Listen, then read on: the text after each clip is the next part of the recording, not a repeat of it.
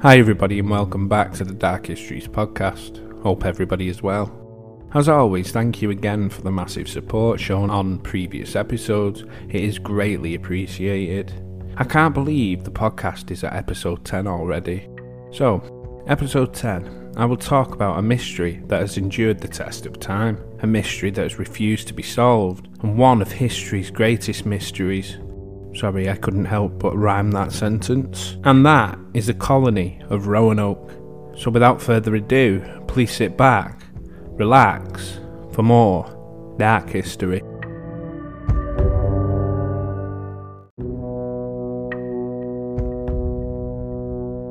When Queen Elizabeth I decided that she wanted to colonise as much of America south of Newfoundland, she asked her favourite nobleman, Sir Walter Raleigh, to make this happen. Sorry, just going off on a tangent here, but I do find it funny how the Queen decided, you know what, I want to colonise that land, sod everyone else that's there, it's mine.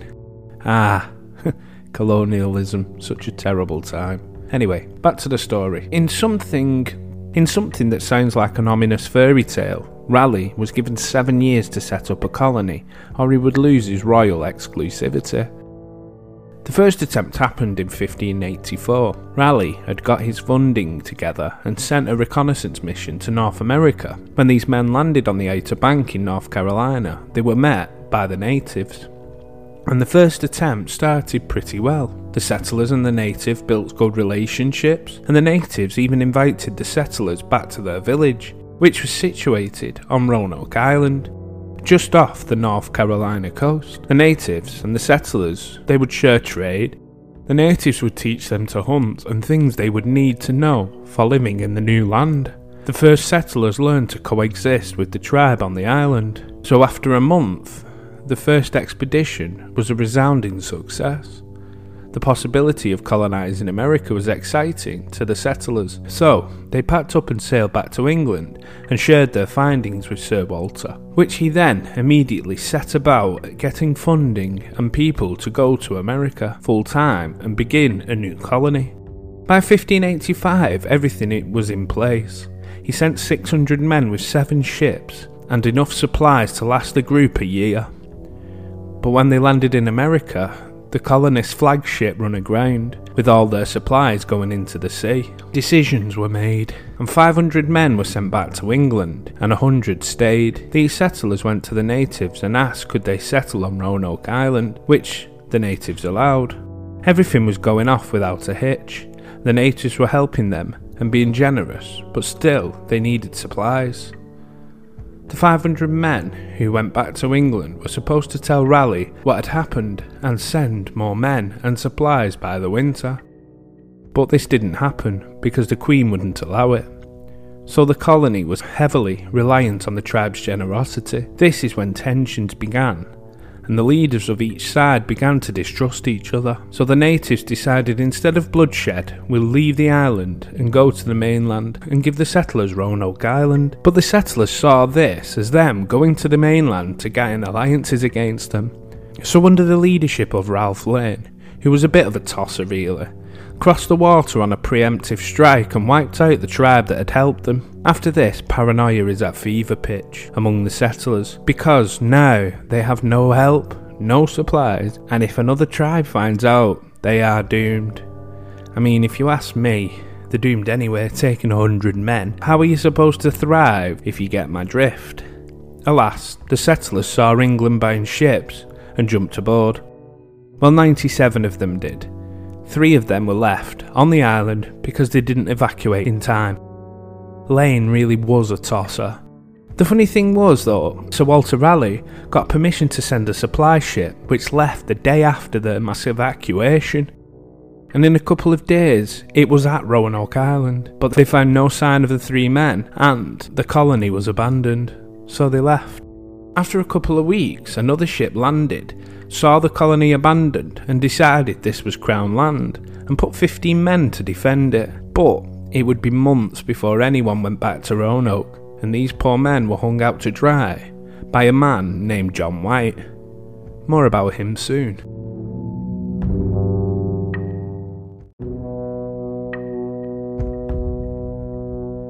Unfortunately, the attempts didn't end there. After Lane's colonists returned to England in 1586, Sir Walter Raleigh, who had the land patent for a proposed English colony of Virginia, which was seen as a more fertile and sustainable land, tasked John White with the job of organising a new settlement in the Chesapeake Bay area, one of which would be self-sustaining and which would include women and children. During 1586, White was able to persuade 113 prospective colonists to join Raleigh's expedition. Within the group were White's daughter, Eleanor, and her husband, Ananas Durr, great name by the way, and later his granddaughter Virginia, who was the first British baby born on American soil. In May 1587, White's colonists sailed for Virginia on the Lion. They were guided by the Portuguese navigator Simon Fernandez, the same pilot who had led the 1585 expedition and who was given by his fellow sailors the unhappy nickname of the Swine. Upon reaching Roanoke in late July of 1587, Fernandez allowed the colonists to disembark as they wanted to check on the 15 men stationed there, but they refused to let White's people reboard the ship. Faced with what amounted to a mutiny by his navigator, White appeared to have backed down. Fernandez did probably earn his nickname amongst the settlers, but he was always the real captain on the voyage.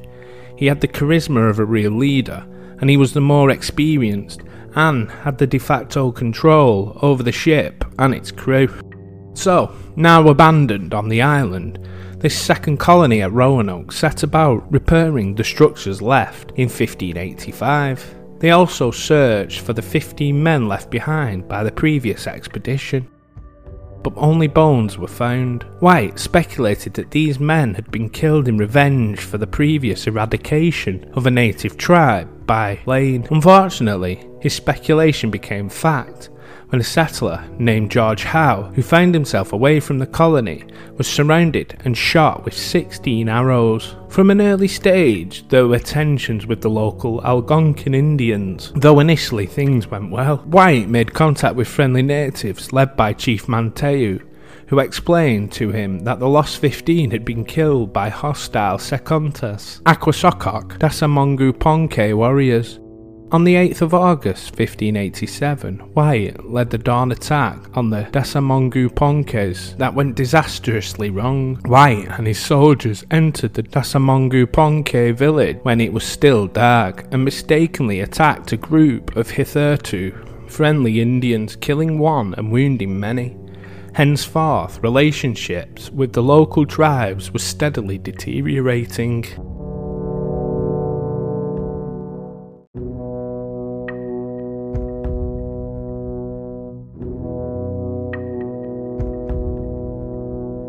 By 1587, food supplies began to grow short, and the settlers pressed White to return to England because the colony had been deposited in Roanoke rather than the Chesapeake area. Supply ships from England would be ignorant of Fernandez's change of plan and would most likely not land in Roanoke at all, and the settlement might not survive the coming winter. White was reluctant to abandon the colony though, but eventually he did return to England. Brilliant that, isn't it? Persuaded all these people to go to America, and then, at the first sign of trouble, up sticks and jumps off back to England. Anyway, misfortune struck White's return to England from the beginning. The anchor of the flyboat on which White was quartered could not be raised, and many crew members were severely injured during the attempts. Worse, their journey home was delayed by storms, and many sailors starved or died of scurvy. On the 16th of October 1587, the desperate crew at last landed in Smerwick, in the west of Ireland, and White was finally able to make it back to Southampton. Further bad news awaited White on his return to England.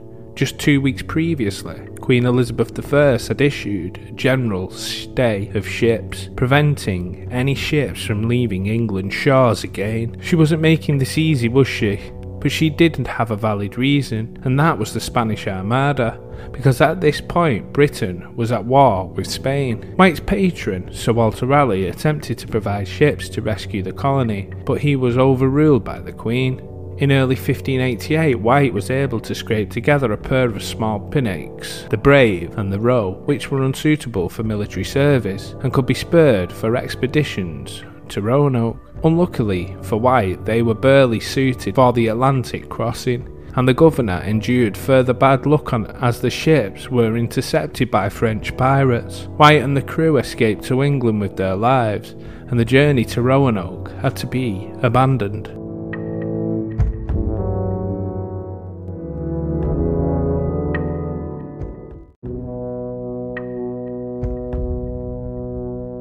Finally, in March 1590, with the immediate threat of a Spanish invasion now abated, Raleigh was able to equip White's rescue expedition. 2 ships, the Hopewell and the Moonlight, set sail for Roanoke.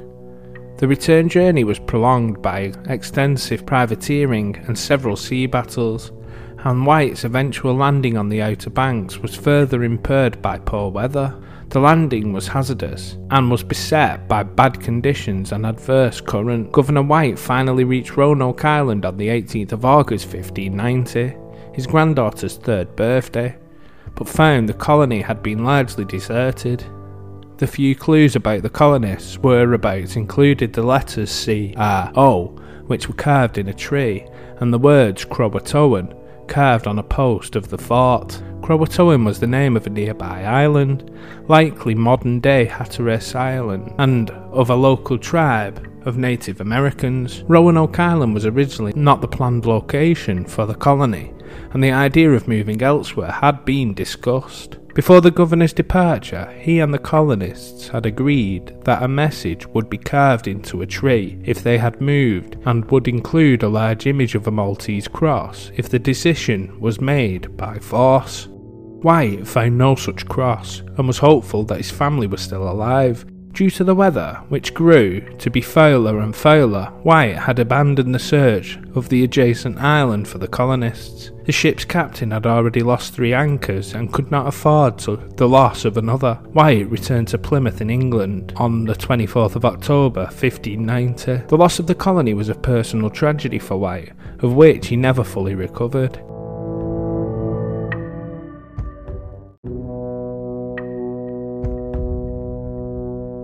The only clues left behind were the words Croatoan, which sounds ominous until you realise it's the name of a nearby island and the tribe that the settlers were quite friendly with. There were also the letters CRO carved into a tree, which obviously is the start of Croatoan. Is it beyond the realms of possibility that the carver ran out of room? The fact that John White was forced to return to England because the Roanoke colony was starving says to me that life got a little bit too hard, and they went to Croatoans. They wrote the words to tell the returning White where they were going. Like when you go to the shop and you write a note to tell your significant other. Well, you don't now, you text, but you know what I mean. The theory that they simply moved on is in force when you know that all the buildings were carefully dismantled. There was also no Maltese cross with any of the carvings, as the cross was a pre-decided code of distress. Plus, if there was any thoughts that there was a nefarious reason they left, surely that's put to bed when you think they had time to carve an 8-letter word. Not write, carve an 8-letter word, and another 3 letters after that. If they had time to do that, then surely they had enough time to carve a cross.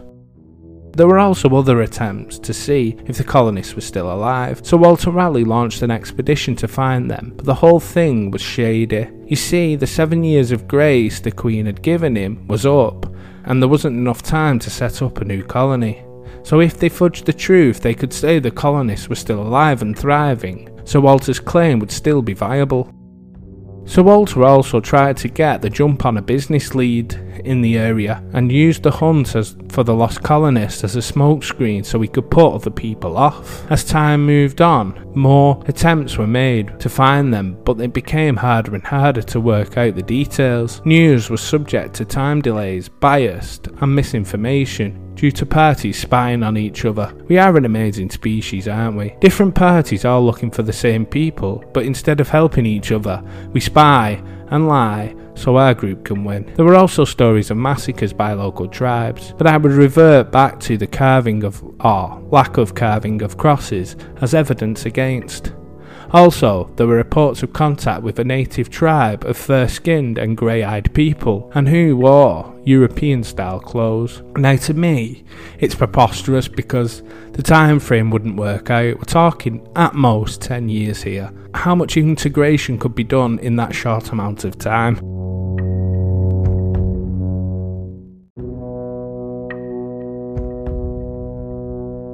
In 1937, almost 500 years later, another clue popped up near the Chowan River in North Carolina, known as the first Durstone. The first Durstone was a large stone with a message inscribed on it. Just wait, it gets better.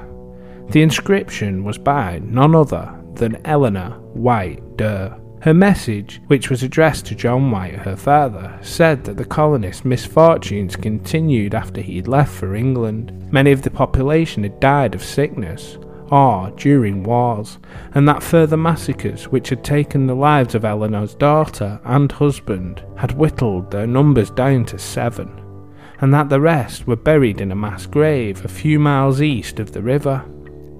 Interestingly, the references of 7 survivors is quite interesting because there were claims by a 17th century writer by the name of William Starchy, who had claimed that the Powhatan tribe had attacked a group of English people and 7 managed to escape. The public historians at the time went nuts over this theory, but no evidence of a mass grave was ever found. Now maybe this is a cynic in me, but surely to God the stones were forged. It seems too convenient to me. Surely erosion would have rubbed the messages from the stones. Funnily, rewards were offered for similar finds, so naturally thousands of these stones came out of the woodwork, muddying the historical water, so to speak, and casting doubt over the whole thing. But in 2011, a major discovery was made which could give credence to the Durstones. John White, by trade, was a painter, and he had created tons of maps of Virginia and North Carolina. At the time, it was customary that if you made a mistake, instead of starting again, you would cut a small square of canvas, correct your mistake, and stick it over. So it wasn't uncommon for maps to look like a patchwork quilt. For centuries, these maps of White's had been studied until some bright spark said, why don't we remove the corrections to see what's underneath the patches to confirm that they were mistakes? Turns out that one of these patches covered a star, which in those times symbolised a fort. This fort was 50 miles north of Roanoke, around the area that the Durstone was found. But of course, this is just coincidence, and I get that speculation, my dear listeners. But what if the patch was placed over the fort just in case these maps fell into the wrong hands, like the Spanish for example? This theory has more weight added to it when the correction patch was found to have a cross marked on it in invisible ink. Only a person who was in the inner circle would know about the correction. The 2011 researchers began calling the site Site X. Jesus, I bet you that took them a long time to think of. And as we know, Site X was 50 miles north. John White and the rest of the settlers had spoken about going to the mainland and moving north to better land. But of course, the carvings would have told him that they had gone to Croatoan Island. The researchers then realised that Croatoan Island and the fort were in line with each other on the map, and this was where the Durstone was found. Researchers descended on the Site X. Unfortunately, they haven't found the fort. They have found shards of pottery and metal that are indicative of an English settlement.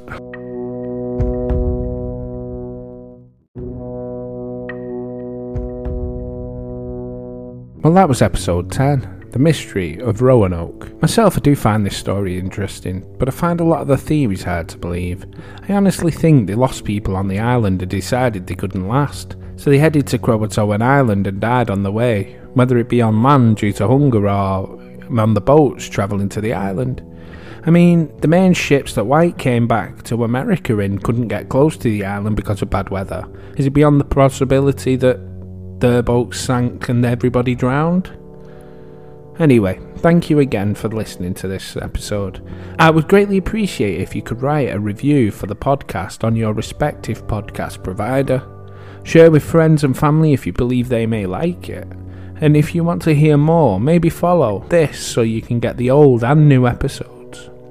Dark History has an email you can send your suggestions for episodes to, and we also have a YouTube and TikTok channel. All will be linked in the description below.